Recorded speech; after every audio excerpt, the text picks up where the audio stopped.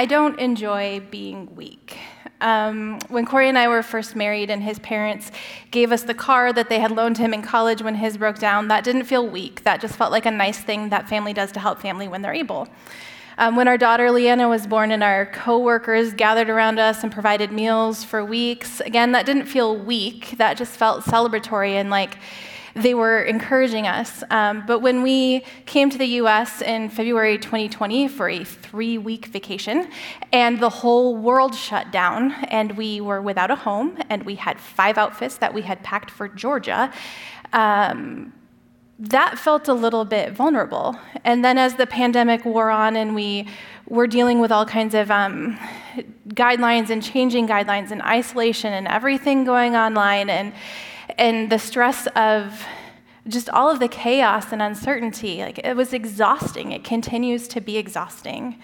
And in July, when we finally, Mongolia was starting to open up just a little bit and we got tickets to go back home, we had a goodbye party. We gave away everything that didn't fit in our 6 suitcases, and then our tickets got canceled for the 6th time.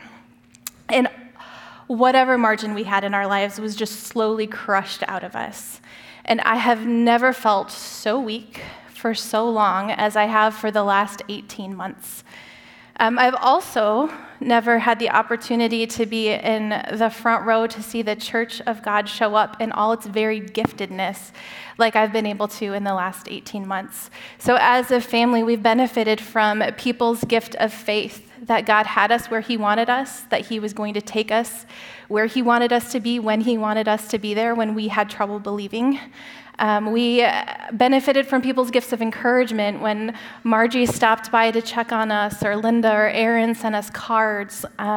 We benefited from people's gifts of mercy when they gave us space just to be angry and frustrated and tired and numb, and when they cried with us and just felt with us. We benefited from people's gifts of generosity when people helped stock a pantry that had been empty, or helped us get winter clothes for a season we were about to endure and looks like we might get to again here. But just, you gathered around us. And so we watched online, we showed up in person, but more than the church services, what has helped buoy our souls is the church people, seeing your gifts in action and benefiting from those.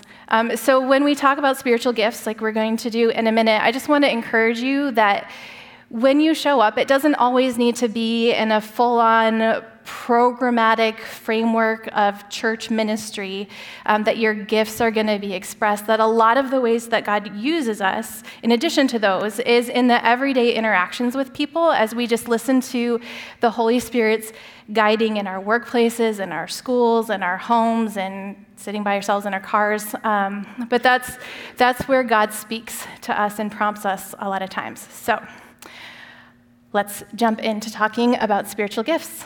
3 weeks ago, when Pete introduced the series, he talked about the importance of our character running ahead of our giftedness. And 1 Corinthians 13 goes into the importance of love, that if you don't love, it doesn't matter what your giftedness is, that the character and our love for other people has to run above our ability to do ministry and to serve people. 2 weeks ago, Thad talked about how everyone has a gift, that everyone who is a believer in Jesus Christ, who is part of the body of Christ, has some kind of gifting that can be used to contribute to the body. And then last week, Pete talked about the importance of diversity in the gifts, that we all can't be the same and do the same, and that, so the importance of diversity within the body.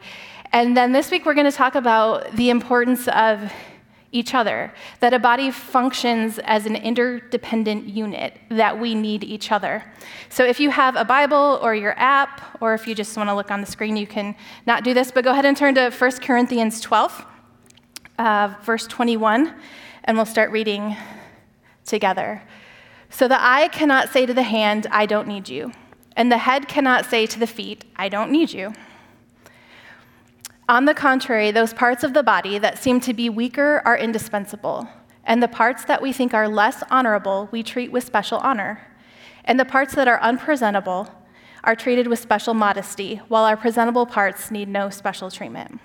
So Paul starts all of this by saying that I can't say to the hand, I don't need you. That no part of the body can say to any other part of the body, I don't need you. And then this next section is talking about why they can't say that. And so it's using the body as a metaphor to explain our interdependence. A couple weeks ago, my daughter, who's 11, was pulling her bike out of a bike rack, and the bike somehow fell over, and the part of the pedal that has the pokey parts that keep your foot from sliding off, bashed right into her knee there. So it broke the skin, she got a little bit of blood, there was some bruising, but overall it was fine. Knees are designed to handle a beating. So they have skin to protect them, the bones. It's a very safe place to have a bicycle pedal attack you. If you were to take a different part of the body, like your liver, for example, and the same thing were to happen to that, the bicycle pedal attacked the liver, it would not fare so well, right? Like it's not designed to take a beating. It doesn't have the protection.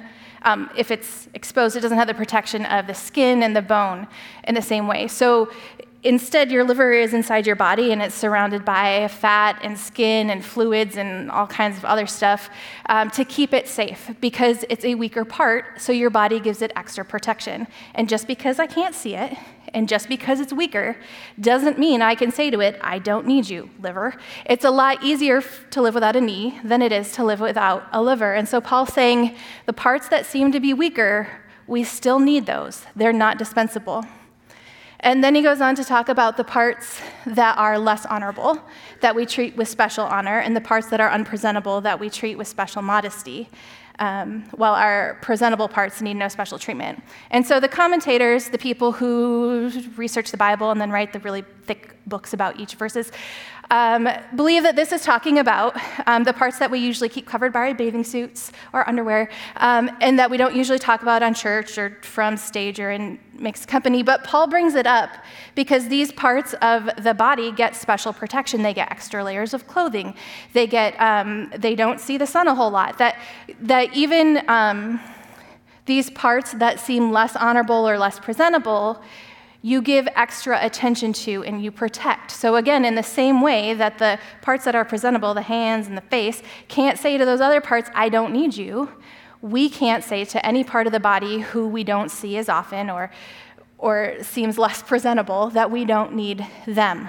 And then the next verse points out, but God has put the whole body together, giving greater honor to the parts that lacked it, so that there should be no division in the body, but that its parts should have equal concern for each other. For if one part suffers, every part suffers with it. If one part is honored, every part rejoices with it. So I think you all can relate to the feeling probably of wearing a sandal and getting a little rock in your foot, and you start walking, and suddenly you're not putting all your weight on your foot, and you're bending your knee, and then your hips get weird, and your shoulders tense up. That one little rock bothering your foot ends up affecting your whole body. Or if you have a toothache, if it's bad enough, it can become impossible to work, impossible to interact with people, that this little thing, this little nerve is causing so much pain, it affects your whole body because it's interconnected.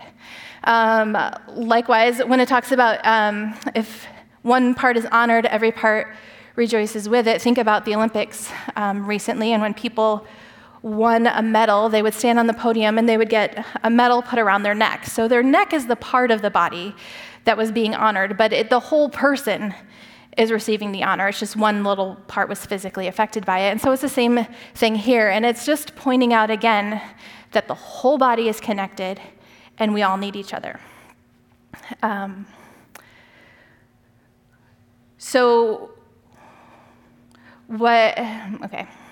This always happens, and I have to catch up with my brain. So Paul is saying here to people, or to the church in Corinthians, you can't say, I don't need you. And so one of the good questions we can ask is, who is Paul specifically talking to?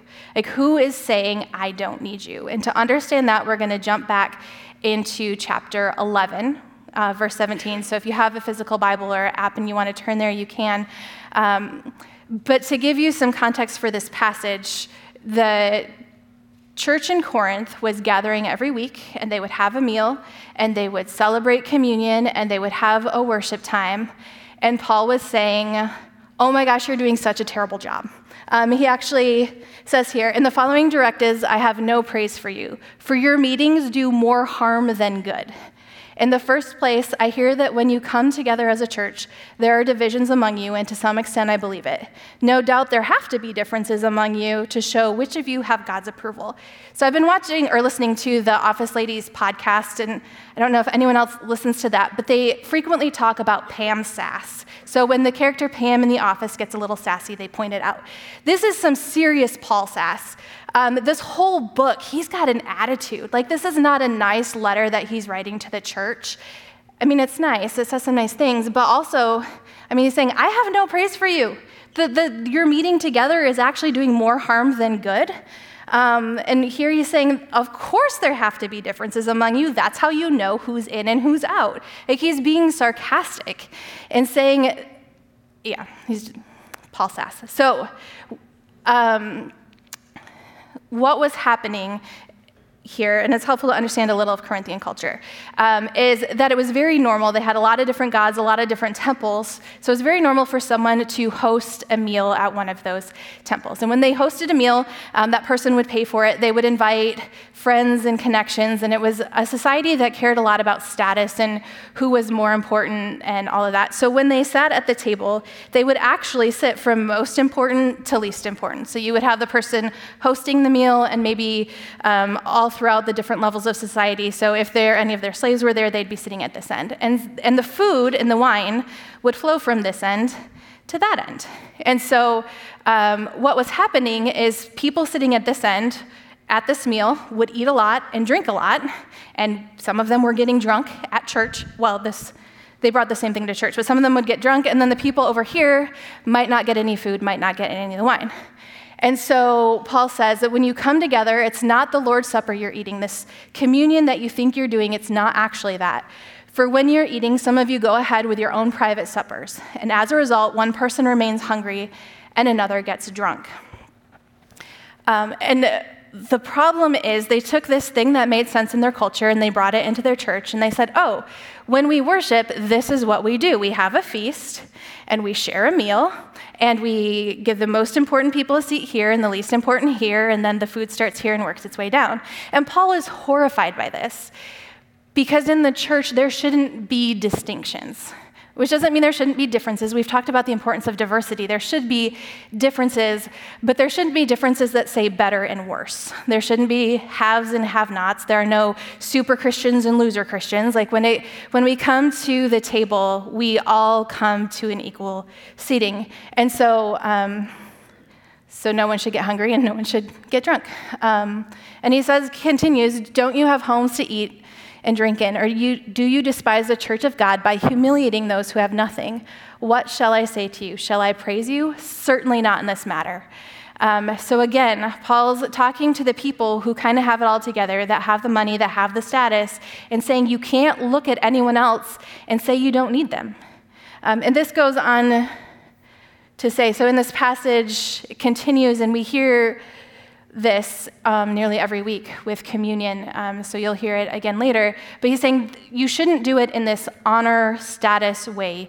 You should do it at an equal footing at a table where you all have an equal seat. And for I received from the Lord what I also passed on to you. The Lord Jesus, on the night he was betrayed, took the bread, and when he had given thanks, he broke it and said, "This is my body, which is for you. Do this in remembrance of me." In the same way, after supper, he took the cup, saying, "This cup is a new covenant in my blood. Do this whenever you drink it in remembrance of me. For whenever you eat this bread and drink this cup, you proclaim the Lord's death until he comes." So he's saying no status, no divisions, no saying, "I don't need you," because of anything, really. And this comes up again in the middle of chapter 12 that we've talked about, and I think Thad touched on this 2 weeks ago. For we are all baptized by one Spirit so as to form one body, whether Jews or Gentiles, slaves or free. And so there's this constant tension, especially in the Corinthian church, but also in our church, where we see people as different than us or other than us. And whether it's political parties or skin color or country of origin or financial status, like all these different things that in our minds, often without thinking about it, we're ranking people and where we fit and who's important to talk to. And Paul's saying, don't do that.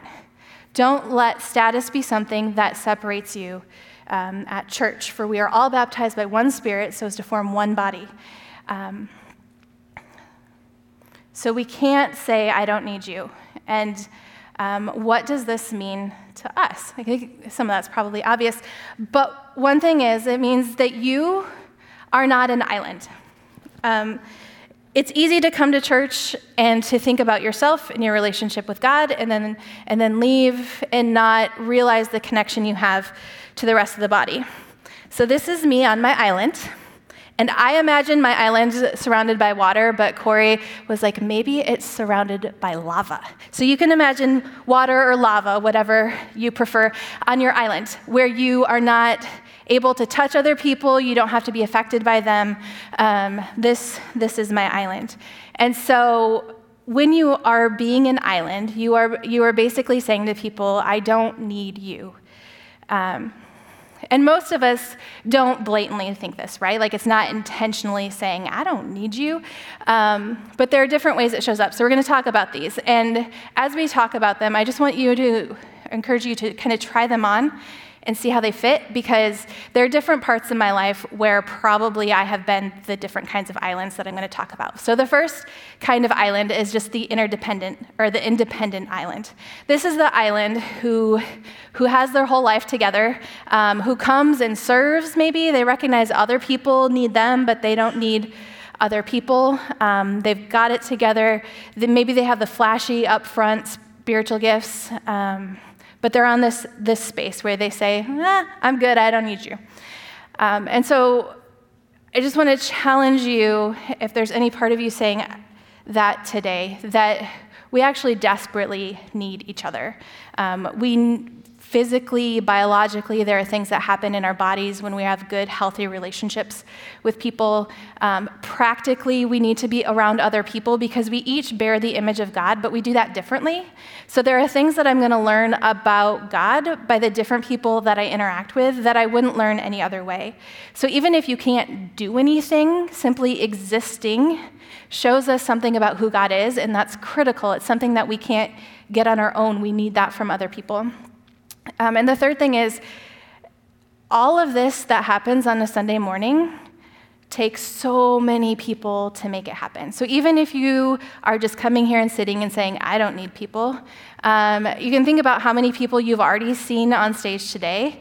If you look at that black space back there, sorry, online people, I know you can't see back there, but there's several people sitting there controlling the lights and the sound. There's people in that room that are mixing and doing the cameras and the screens. There were people who set out all the signs coming in, people who greeted us, made us coffee, took my kid into Kids City, are discipling my child right now. And then during the week, it's not just on Sunday mornings that we show up. To make Sunday mornings happen, we need people who are cleaning the space and buying the coffee. We are very thankful for the people who buy the coffee, are we not? We are. Okay, so the people who pay the electric bill, like you wouldn't be able to see me if it weren't for that person, and you don't often think, man, I hope I can do the ministry of paying the bills. But that person is critical for us to see each other right now. So just in a practical way, you were not designed to meet your own spiritual needs. We need each other. We can do this together. So those two types of islands. The third type of island is a self-protective island. And this is for the people that either you've been hurt by people or you've been hurt by the church and just showing up today was kind of brave for you. Or just a season of life where you just can't do it, like either because your kid's nap schedule gets messed up or because it's the middle of a pandemic and if you have to interact with people, you feel like your brain might break. There were Sundays like I was just like, I can't talk to a human today. Like I cannot be part of this today. So there are seasons when we withdraw for a little while, and it's important to do that. We need healing. It's just not good for us to stay there forever. And so, if you try those on and see if any of them fit. But if you are the person who's just independent and says, I don't need you, I just want to challenge you to ask God to reveal your need to you, because you do need people. Maybe you just don't know it. And And that's a good thing because you already have those needs. It's not like he's going to create needs for you. He's just going to expose what's already there. So I want to challenge you to ask God, who do I need? Why do I need them? For the person who is I didn't even mention this island yet, did I? I guess I just never thought about it island. Like, you're the people who come every Sunday and just never thought about the fact that it takes 500,000 people to make Sunday mornings happen in ministry throughout the week. And I just want to challenge you to take the next step, whatever that is, whether it's a spiritual gifts assessment online or talking to someone about getting engaged in ministry. And if you're on the self-protective island, I just want to invite you to just kind of dip your toe in the water. So it has to be water, I guess, not lava, because I want you to dip your toe in. But do that and take a step to maybe talk to someone or send a Facebook friend request or ask for prayer. So if you're not an island, if you're not a person saying, I don't need you, you might be an appendix. How many of you have had your appendix removed? Okay, a few of you. I still have mine, but about 4 years ago, my mom's appendix started attacking her and was trying to kill her, and so the doctors took it out, and so my mom no longer has an appendix. And other than a few scars and a short recovery period, her life is no different not having had an appendix, because appendixes, good grief. It's appendixes if it's talking about the organ, and appendices if it's talking about stuff at the back of the book. So appendixes are dispensable. You are not an appendix. You are not dispensable. But you might believe that you are. You might have had someone in your life tell you that you are not needed, and so you sat down and got off the bench. You might have believed something that society told you. You might have you might believe the lie that you don't have a gift, you don't have anything to offer, that your gift is inconsequential. You might be ashamed of who you are. You might be ashamed of your past or your present and think, God couldn't use someone like me.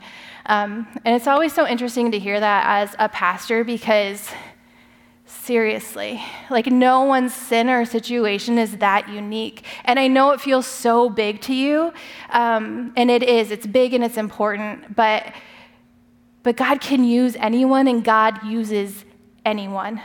So the lies, the fear, maybe fear that you'll be overworked or overused because that's happened before, or the shame. And so you're sitting here and someone has said, I don't need you, and you have said, oh, yep, that sounds right. Mm-hmm. And you're not being part of the body, and it's tragic, because we need you, and we need you to stop believing the lies and stop living in fear and address the shame that's holding you back from being the interdependent part of the body you are. So if that's you, I would encourage you to take some time with the Lord and address some of those lies and fear and shame, maybe talk to another human being about that, but also just take the next step, whatever that looks like for you. So you are not an appendix, you are not an island. Words. Yes, there you go. You are not an appendix. You are not an island. But I also want to address a third group of people, and those are the people here who aren't even part of the body yet, that you've never kind of made that step to join the church. You've never really started your relationship with God. You've never connected to a local body. And so today I just want to invite you to be part of something bigger than yourselves, to be part of this global church. When you start your relationship with God, you become part of this body, and then you have the opportunity to join a local expression of that, a local church. And this is a pretty cool church to be a part of. So just over the last several years, I've seen you guys give tens of thousands of dollars to help people keep their lights on, to prevent eviction. I've seen you pack up hundreds of bags for kids to take home on the weekends if they live in food insecure homes. Like, we partner with schools to do that, to make sure kids have food on the weekends. I've seen hundreds of kids mentored through Kids Hope. During the pandemic, there were times when Mongolia basically shut down for 5 weeks, was on lockdown. And so people who literally live day to day, like they go to the store and they buy their cup of rice and their one egg at a time, suddenly were unable to work or leave other than to buy groceries for 5 weeks. And the church showed up, and you guys actually sent enough money for literally hundreds of families to eat for 5 weeks. In Mongolia, there are people right now who are preparing to run half marathons, to raise water, to build wells. So this local body is literally changing the world. And when you become part of it by becoming part of the body of Christ, you get to be part of that. And it's a pretty exciting thing to be part of. And in addition to those humanitarian practical needs, even right now, like our kids are being discipled downstairs. When Warehouse starts up again, we've got a safe place for teens to land when they are figuring out life, which is hard enough as a normal teenager, but normal teenager during pandemic is insane. And so we've got people providing a safe place for that. And the great thing about being part of a body is that you don't have to do all of it. If you do something together, we can do so much. And so in a world where 6 out of 10 people don't have access to a Christian in their community, where people are hungry and thirsty, in a world where thousands of people in West Michigan will never step inside a church door, we have the opportunity as the body of Christ to show up with all of our gifting to make a difference, to impact people, to invite them into the life-giving relationship with Jesus Christ. So we need everybody to stop being an island, stop thinking you're an appendix, and then just show up with your whole self, whatever gifts that you have, and be the body of Christ. So let's pray. God, I thank you so much for the opportunity to be involved in something bigger than ourselves. That this isn't about us necessarily, it's about your kingdom coming on earth as it is in heaven, and us being your body, and you let us do that. And so I pray that you would help us to recognize our need, that you would help us to recognize what we have to offer, and that you would help us to live as the independent or interdependent body parts that we are. In Jesus' name, amen.